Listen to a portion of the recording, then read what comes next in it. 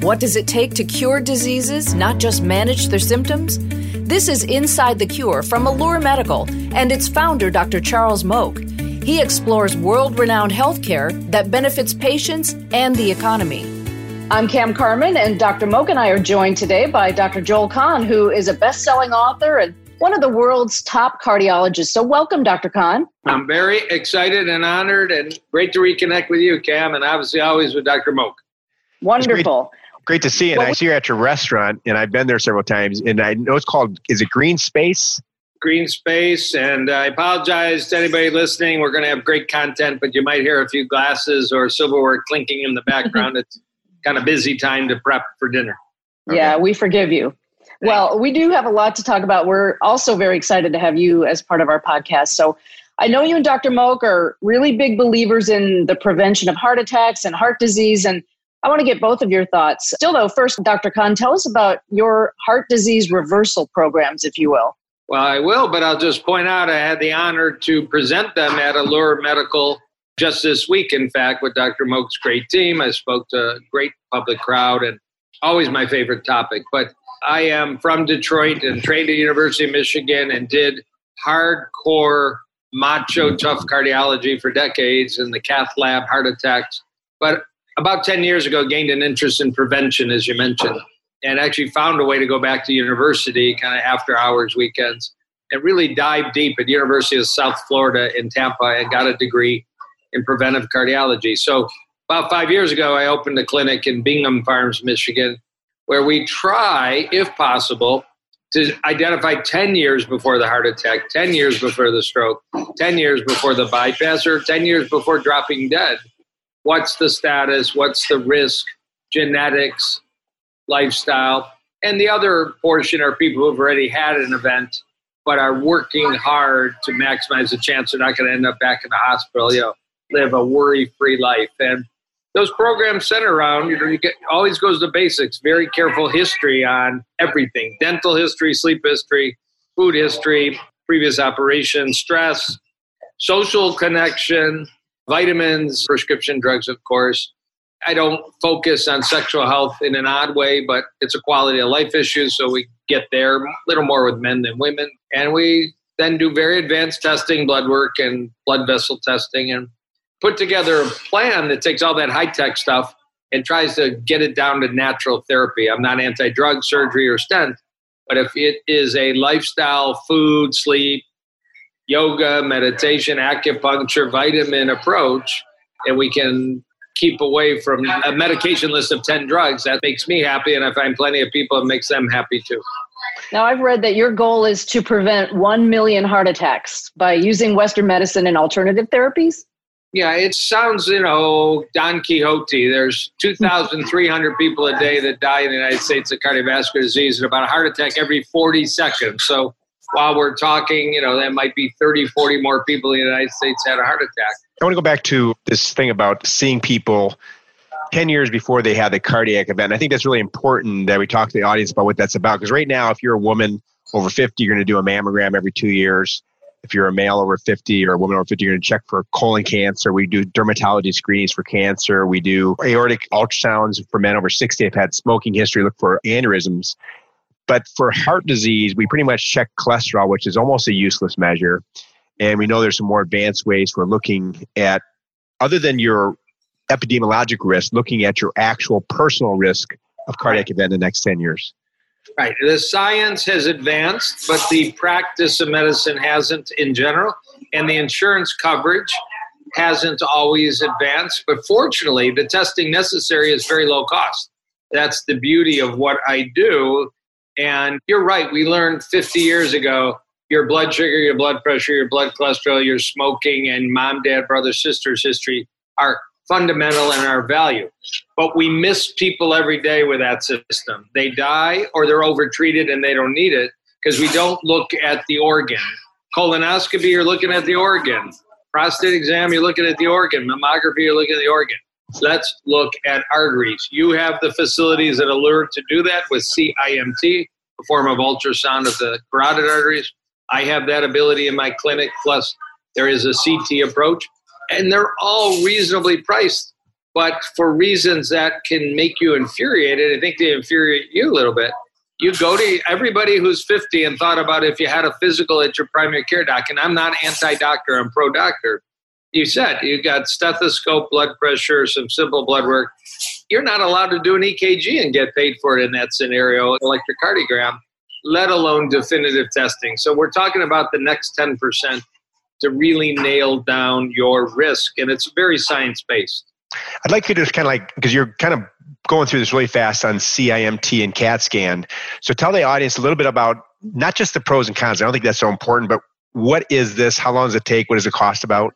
Yeah, so actually, amazingly, an English physician 400 years ago named Thomas Sydenham, he was as famous as Sanjay Gupta is today, and his time, said if you know the age of your arteries, you know the age of your body. A man is as old as his arteries, is a direct quote. Well, that means if you went to a doctor and they tested and told you how old your arteries are, you'd be fulfilling the amazing vision that has proven to be true of 400 years ago. But a stethoscope, an electrocardiogram, and blood work does not tell you the age of your arteries. So there are two ways anybody listening can find out critical information that science says is valuable. You can have an ultrasound, easiest test in the world. We have, a gift to us is we have two big arteries right under the skin in our neck, directly up to the brain. They're large, they don't move, and with an ultrasound in 20 minutes, you can go to Lifeline screening, you can go to a hospital. But what you do, Dr. Moak, and I do, is a bit more advanced digital software analysis. And the report, at least the ones I use, will say, you're 48 years old, but your arteries are like a 44-year-old. Yes, in the amount of plaque and thickness.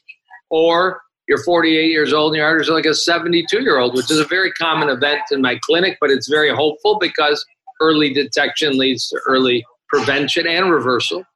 There's also at your local hospital of medium or large size a 10-second CAT scan developed 25 years ago in San Francisco. You want to learn more, you watch a Netflix documentary called The Widowmaker Movie. It's fascinating.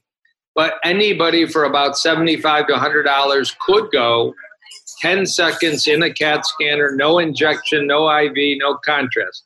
The official name is coronary artery calcium scan. It is the exposure to radiation that a mammogram is, so that's considered quite low dose. And you have it maybe once in your life. So unlike a mammogram, it's a very infrequent exposure. And you get a number based on how your arteries appear on CAT scan. Amazingly accurate evaluation. If you're a 0, you have no plaque detected. Incredibly good news based on hundreds, if not thousands, of scientific studies. The next 10 years are very optimistic. And the amount of prescription drugs and treatment you need may be very low. Those are all, again, kind of American Heart Association recommendations. They just haven't made it into practice. If, on the other hand, you feel great, you play tennis, you go scuba diving, and you fly around the world, but we uncover silent disease, that's 10 years before the bypass. Let's get the program in line. Food, fitness, sleep, smoking, vitamins, nutraceuticals, prescription drugs, stress management, whatever it takes. It's the aesthetics of heart arteries, which you're an expert at aesthetics inside and out, but we don't really talk about that in heart arteries. It's actually amazingly similar. We don't do Botox of heart arteries. We do broccoli. Yeah. We have a family friend and one of our employees' father, he's in his 50s and he had been doing everything right. He had lost 40 pounds. He got a little overweight over time. So he lost 40 pounds the last couple of years, not a smoker. He thought he was eating healthy. He started kind of routinely exercise. He went in for a stress test about 6 months ago. It was negative, cardiac stress test by a cardiologist. And then in November, he was up north snowmobiling and he had a heart attack. Oh. And if we had done a CIMT or a score, we would have told him, no, you actually have disease. But he was actually under the impression he was perfectly clear. And it's sort of so important that we can identify this way cheaper and easier than a stress test. We would have a definitive answer. Yeah, you bring up a really good point because I have patients that have had bypass surgery for 4 bad blockages and their electrocardiogram is normal. So that simple paper test isn't worthless, but it's not an effective screening test. It's not even paid for on your routine physical.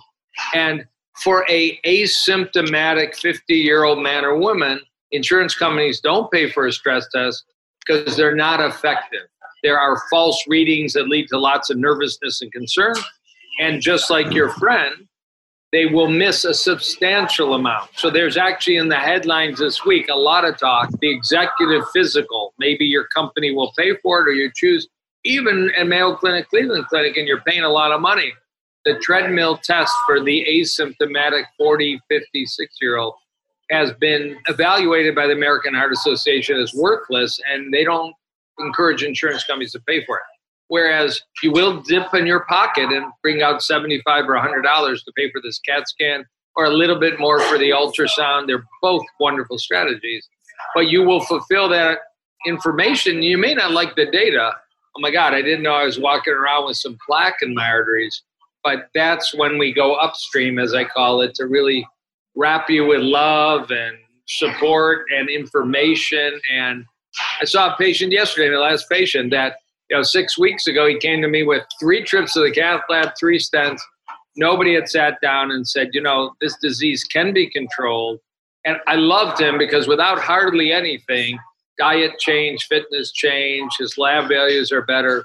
And you just got to give people the information, and a lot of them will grab on and make the changes because most of those changes are not prescriptions and not hospitalizations. They're lifestyle. And I think that's a very good point. And what I'm seeing is I'm really focused on our company trying to save healthcare. And we look at healthcare as more of a disease management.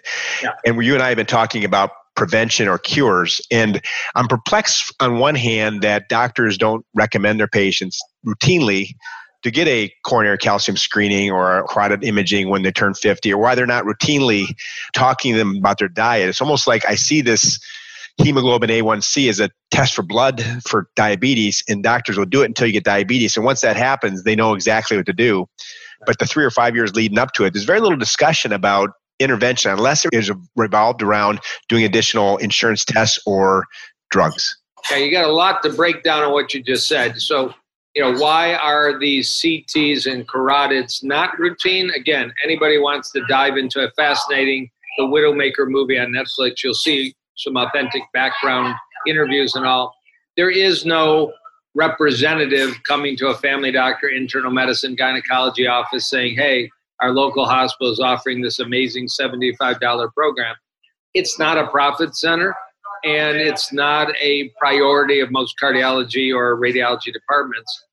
Rarely I've seen, even in the Detroit area, a hospital put up a billboard, we're offering in February a heart CT scan. It's very rare. They'd be very wise if they did it because the downstream is enormous, even though it's a low expense cost.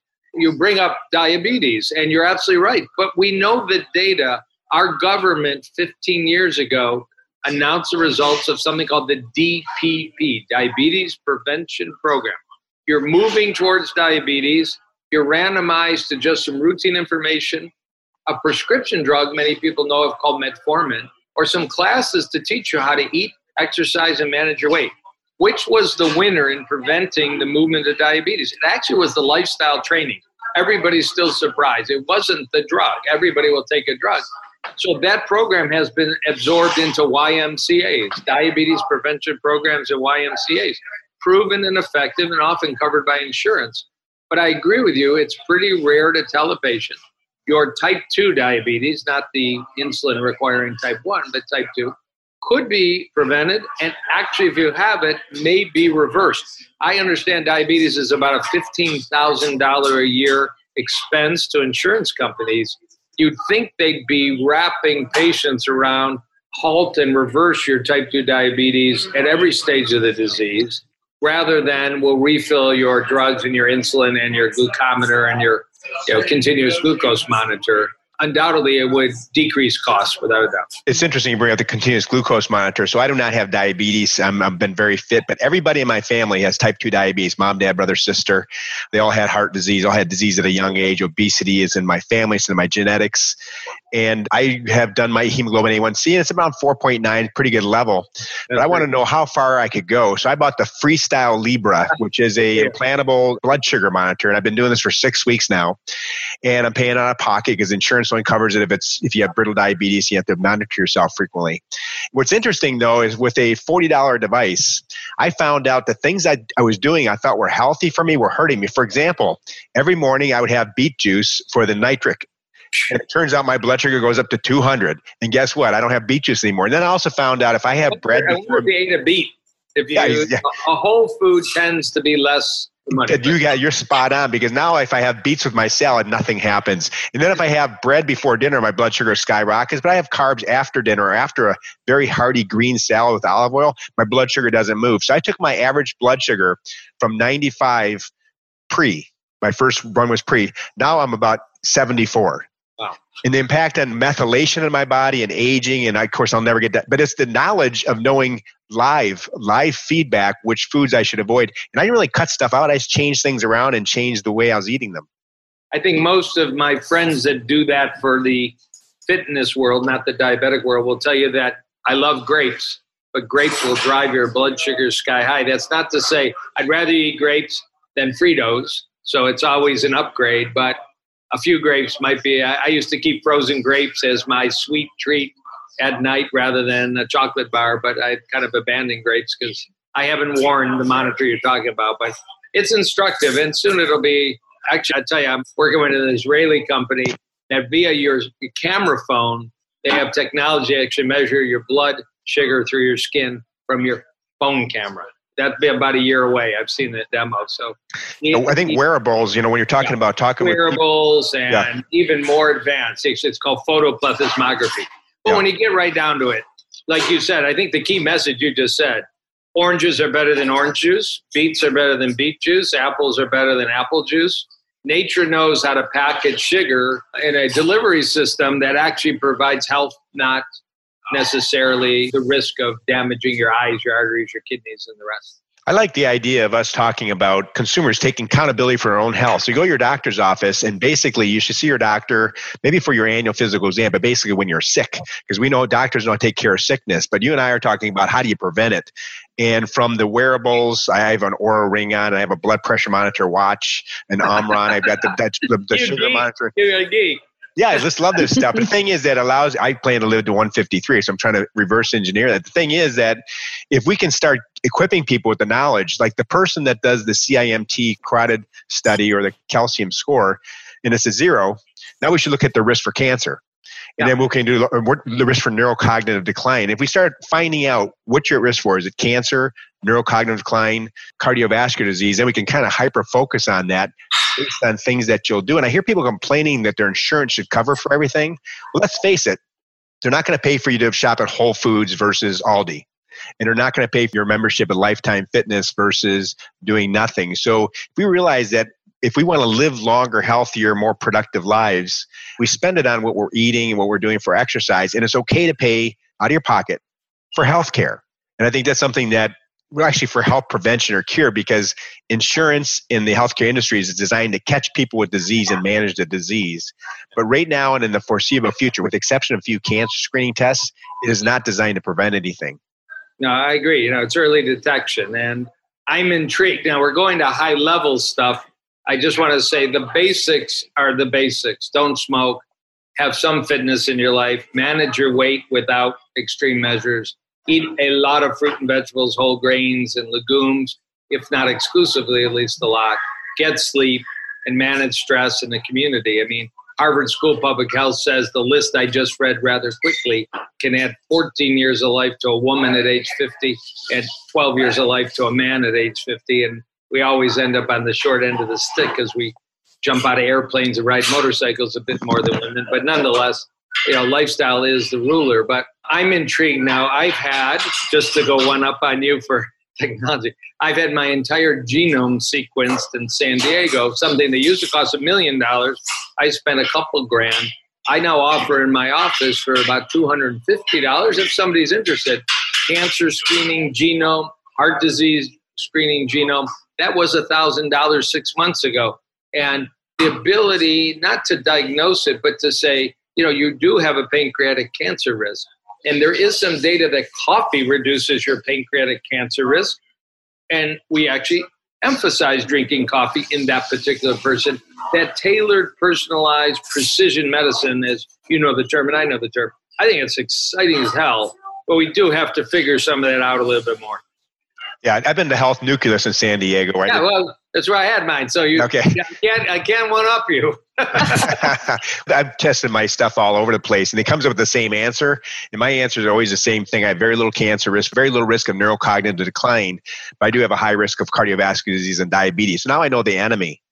And you and I are both on a plant-based diet. I'm about 99%. I'll have some fish maybe once a week or every 3 weeks. That's a very smart move. I don't choose to do it, but it's a very smart move. But I think the thing is that some people it doesn't really matter, so they should know. And so I think some people even genetically we might look at, does a keto diet work for you, or does the Mediterranean diet work better? How much olive oil can you have? We can actually check our blood to see how much oleic acid is in it. What's interesting, and you'll love this story, is that I've always had an issue with consuming oleic acid, and I have olive oil. And last time I checked my SpectraCell, my level was very low. So I did that refrigerator test with my olive oil, and my wife was buying olive oil. It was actually the fake stuff. There's a big issue with olive oil. There's been a big scam with them putting soybean oil and corn oil in it. But it turns out Kroger's stuff and Kirkland are both solid, good olive oils. And some of the other stuff you buy with big names, they're actually fake. They've been doctored. Wow, you have a lot of interesting tidbits there. And a couple things you said. So it's not only identifying which diseases you might get and not get, being more precise. The most practical example is a 44-year-old woman, Carmen, a 44-year-old woman, goes to the gynecologist, says your cholesterol is 230. Here's your prescription for the rest of your life for Lipitor. The data is very strong if you have a CIMT carotid ultrasound, or if you have, I wouldn't necessarily rush to do it on a 44-year-old woman, a calcium CAT scan that's 0. I mean, there's no data to be on a statin unless your cholesterol is 500, something obscene. And so there is widespread overtreatment. And this isn't a radical cardiologist. This has become the language of the American Cardiology and the American Heart Association. In a little tiny box on the algorithm, it just hasn't entered mainstream practice. Cam, do you have other questions for us to discuss? I'm not sure what our time frame was. Well, I think we're about ready to wrap up. I know the importance of food. I mean, we both talked about that, and you both are experts on that. Anything else that you'd like to offer our listeners that you put into your diets other than you being almost plant-free, Dr. Moak? How about you, Dr. Kahn? Yeah, there's a couple cute little reminders, but they work. There's a very famous food doctor, Dr. Joel Fuhrman, multiple New York Times books and PBS specials. He talks about G-bombs. Every day try and get G greens, arugula, kale, spinach. I take romaine if nothing else. B are berries. O are onions and garlic. They're a very wonderfully healthy group and part of the Mediterranean diet. M are actually mushrooms. And S is seeds, and I left out B. There's 2 B's, G, bombs. B is beans. I forgot that. So, that's a cute little quick one that provide fiber and sulfur, antioxidants, polyphenols, all the fancy words, but G bombs. Greens, beans, onions, mushrooms, berries, and seeds. Fun little stuff. And I actually purposely strive to get those in many days of the week. I like people to look at Fuhrman's Andy Index too. The Andy Index is basically how much nutrition there is per food. Interestingly, Whole Foods lists the Andy Index on certain foods. And there's certain foods that have packed with nutritional, usually phyto-based, plant-based thing, but packed with nutritional density versus foods that have almost none. And if you look at the average American diet, it's usually in the Andy score of very low, yellow or red, whereas the green, which is the high Andy score, is things that we just don't think of eating that much, a little bit more, like obviously more plants, but even heavier, richer, stronger, colorful plants. Right. Again, giving a shout out to a good friend of mine, my other Joel nutrition, Dr. Joel Fuhrman, but his book, Eat to Live, which goes through that concept, nutritional density, health equals nutrition over calories, nutrients over calories. Book Eat to Live has changed many lives and helped many people because a donut is the opposite. No nutrition, lots of calories, the health ratio is very low. A giant salad with many colors is many nutrients at a relatively reasonable calorie value. If you just keep that idea in mind and think about it, then on your birthday, have a little fun. Right. All right, Dr. Moak, do you have any parting thoughts? We had a great discussion. I really appreciate it. I'm glad we got to hook up, even though you're at your restaurant here at home. I'm going to do my own vegan meal tonight at Shed. My wife's out of town, so I have to be creative. I'm totally inspired to get a continuous glucose monitor and find out what's triggering my sugar rises. So the only thing I'd add, I have added in some variation of fasting to my protocol. I don't find eating breakfast is necessary, and other people have an individuality. There's actually an argument online going on right now between Mark Wahlberg and Dr. Oz on this topic, breakfast good, breakfast bad. Of course, Wahlberg's not a doctor, but he's pretty into fitness and nutrition. I eat within about a 10-hour window now, which is not restrictive, 9 a.m. to 7 p.m. It does favor, based on actually published human data, lower blood sugar, lower blood cholesterol, better weight, actually better sleep in a recent randomized trial. Every other kind of fasting is a bit more difficult. I'm not going to eat every other day on and off. That's really the true intermittent fasting. So for most people, we got too many calories and having a limit. And I just like this recently published data on 10 hours that people can adapt today, just like that. I think we're going to find in the future the most potent drug we have right now is fasting. Yeah. We just don't know the dosing, the timing, the frequency. I've been doing 2 days a week fasting for about a year and a half. It is difficult, and I can't get my patients to do it. It's sort of a habit now. I sort of look forward to it. And then on the other days, I do time-restricted feeding. So I only eat between like 1 p.m. and 7 p.m. And now it's become a habit. But what we're seeing is I have patients that come in with neurologic disorders and autoimmune disorders, MS and Sjögren's and rheumatoid arthritis. And we've done a lot of things. We're trying to change their microbiome. But the time-restricted feeding with a little bit of intermittent fasting absolutely improves your microbiome. It's almost like the germs in your gut that are eating the hamburgers and eating the sugars and eating the rapidly digestible foods, they seem to die out, and it tends to lead to higher biodiversity when you go through periods of starvation. If we look at the history of mankind, there was never a genetic selection for longevity, but there was a definite genetic selection for being able to survive periods of famine. And periods of famine have occurred in our history over the past couple thousand years where a lot of the population was wiped out that could not survive a famine. We had that left over. That's actually probably a key to why we get diabetes when we overfeed ourselves. We are really a famine-adapted race of people. We just don't exercise that enough. And I think just periodically doing it, people see significant health benefits, particularly when they're having, I think, gastrointestinal issues such as leaky gut, which leads to inflammation and autoimmune disease.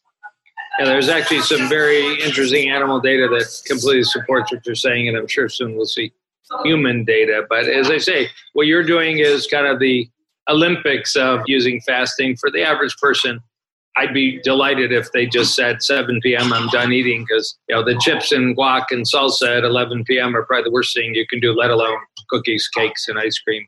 So good point. Thank you. Thanks so much. Take care. Absolutely. Thanks, gentlemen. Appreciate it. Bye-bye. Thanks for listening to Inside the Cure with Dr. Charles Moak. See you next time.